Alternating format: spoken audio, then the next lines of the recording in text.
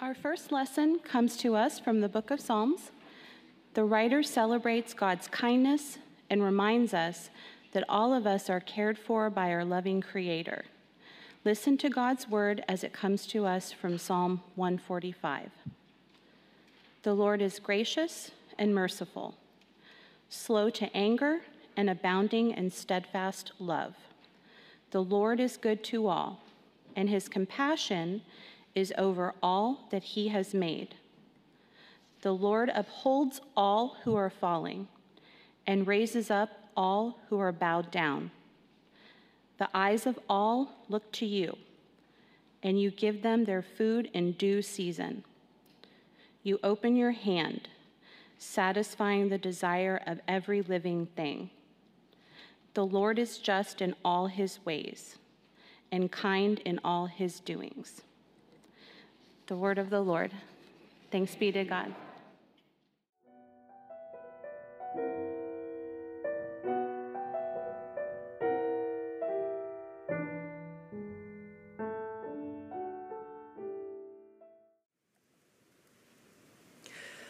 Our second lesson comes to us from the first letter of John, the 4th chapter, beginning with the 7th verse.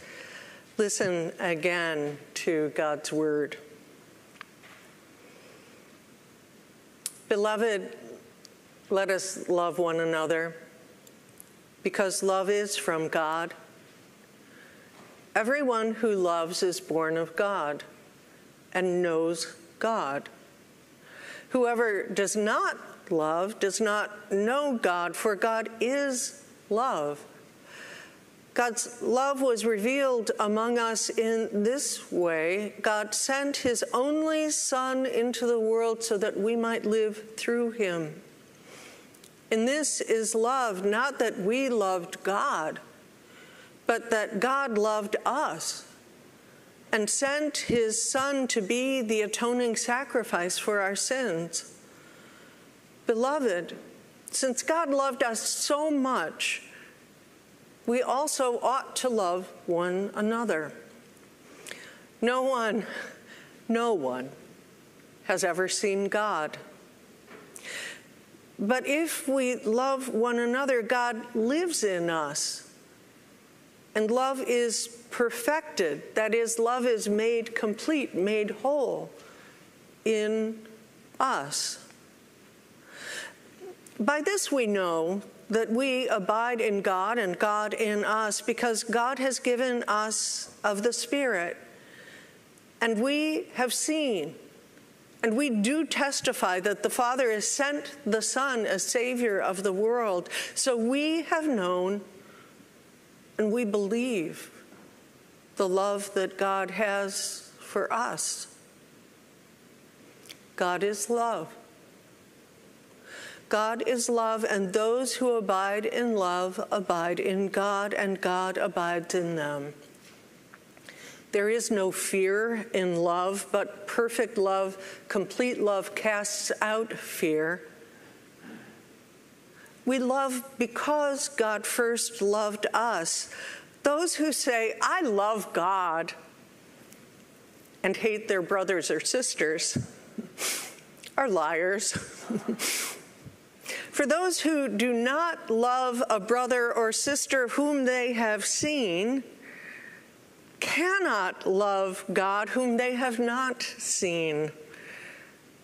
The commandment we have from God is this: those who love God must love their brothers and sisters also. This is the word of the Lord. Thanks be to God. Will you pray with me? Oh God, open our hearts that we indeed may feel your presence with us, may be moved by your love, may be touched by your Spirit, and may be transformed by your living word this day. And may all God's people say, Amen. Just last Sunday evening, I had the privilege of presiding at a wedding right here in our church. Bi Mwengela and John Lee were finally able to be wed in holy matrimony.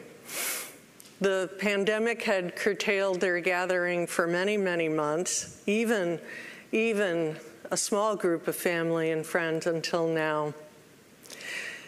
But the joy we felt, Dan was here, he knows this. Anne was here, she felt it too. That joy was so profound and so deep. Her family were lifelong Presbyterians from Cameroon. I actually exchanged stories with her father about when did the mission workers come to Cameroon the way they did in Turkey and made my family Presbyterian. His family, Asian Americans now living in Texas, and their beloved friends from different seasons of their lives, 30 or more of them gathered right here at long last to celebrate their beloved marriage.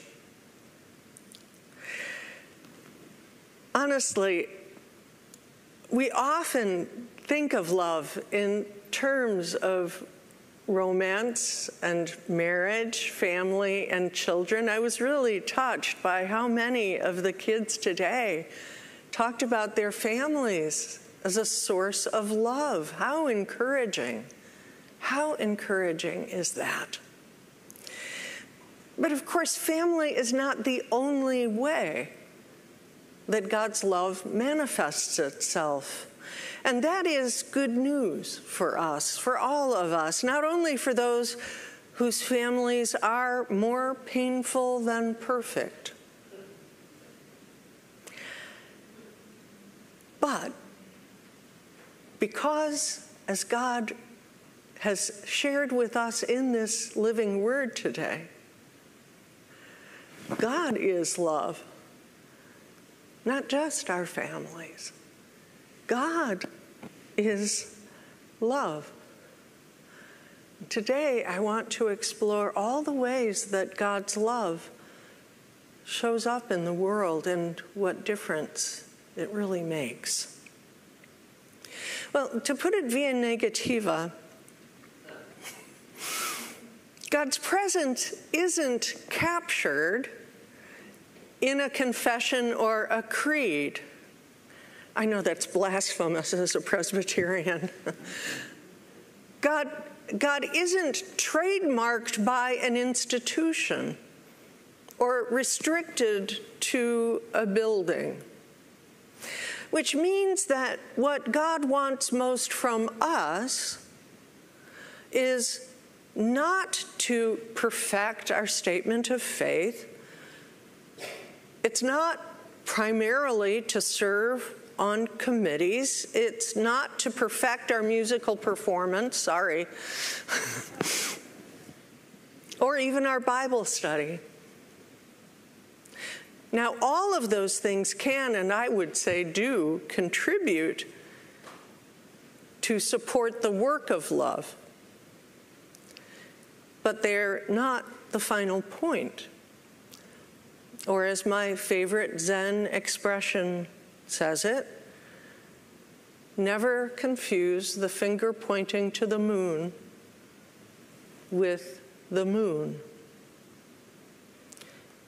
All of our work, all of our efforts, all of our offerings in the end should be in the service of love.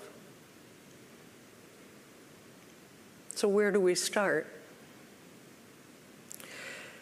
It may be hard for us overachievers to admit,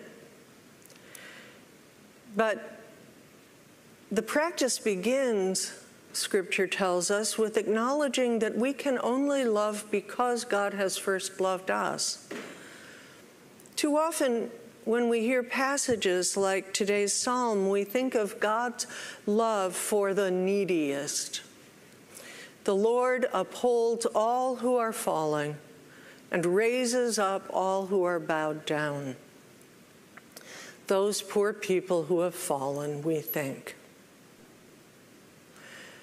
But the truth is, the hard truth is that all of us, every single one of us, has been in a place where we desperately needed God's love. And we wouldn't be here today without it. God's love raised us up after we crumbled in pain. God's love raised us up when we toppled from the ladder of success. God's love raised us up when our hearts were broken in grief. God's love raised us up when we were overcome by shame or hopelessness. Remembering our own pain isn't self-pitying or self-centered. Remembering our own pain and redemption isn't about making comparisons. Remembering is a way of setting down our pride, and replacing it with gratitude and compassion. We love because God first loved us. So I want to pause right now and invite you to remember. To remember a time when you had fallen and you were lifted up. To remember how alone you may have felt, or how stuck in the darkness, or how impossible it seemed to ever have a future and a hope again.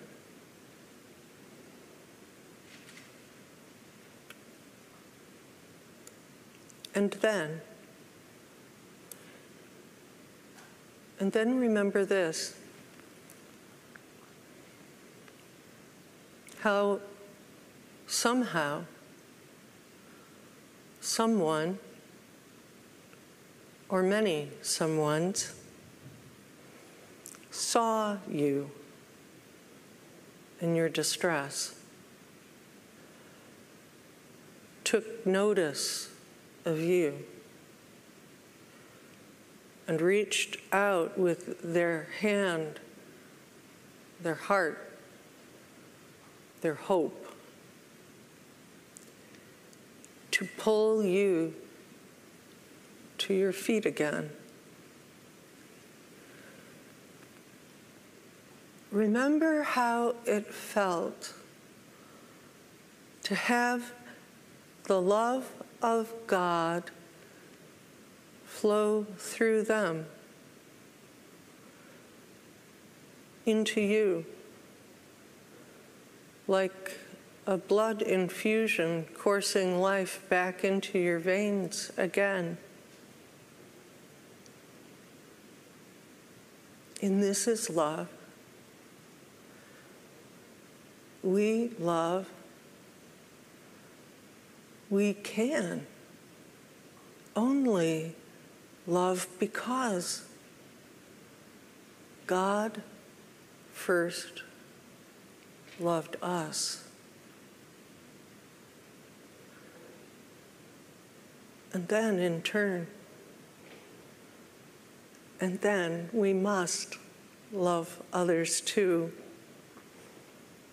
sharing the love that we have known and seen and felt. For above all, that is what God desires in us and for us and through us. As Scripture says, if we love one another, God lives in us. And God's love is perfected, made complete in us. Every single time we practice love, God's love is strengthened in us. It may seem like a ridiculous analogy, but sports come to mind. The more a pitcher practices throwing the ball, the stronger their pitch becomes. The more frequently a basketball player throws to the net, the more accurate their throw becomes. And so it is with the practice of love. The more we train ourselves to love, the stronger God's love becomes in us. Now, the practice of love, this practice of love can take many, many different forms. Love can take the form of hands-on mission, like collecting food for the hungry or handing out manna bags to an unhoused stranger. God's love can take the form of connecting people to the resources they need, like the elder care program Adult Ed is sponsoring today, or the countless ways that Mark Jones knows just where to direct someone who needs mental health services or transitional housing or legal aid for themselves or someone they love. God's love can take the form of welcoming a newcomer, maybe at work, or a 12-step program, or on a school bus, or in church. Love can take the form of advocacy for racial equity or economic opportunity, or heavy on my heart these days, radical changes in our approach to climate change. And here in our church, love can take the form of working faithfully, patiently, diligently behind the scenes on committees so that love can keep flowing and not get stopped. And close to home, God's love can take the form of our forgiveness to a loved one who hurt us, or encouragement to a friend who is falling, or even a second chance for ourselves.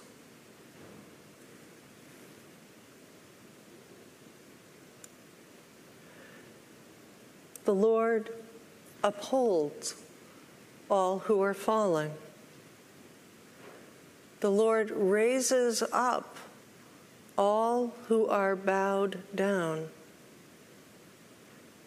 And sometimes it takes the form of our own hands and feet and hearts and minds and voices. It's so fitting that we focus on love this day, on Deacon Sunday, when we celebrate the service of these particular members of our church.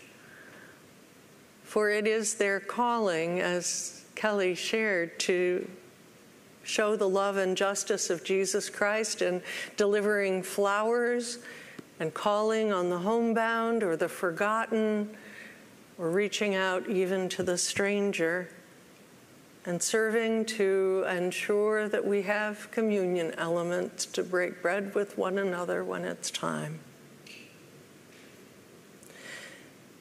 But their calling isn't just that. It isn't just to show the love and justice of Jesus Christ, but to urge all of us to do the same.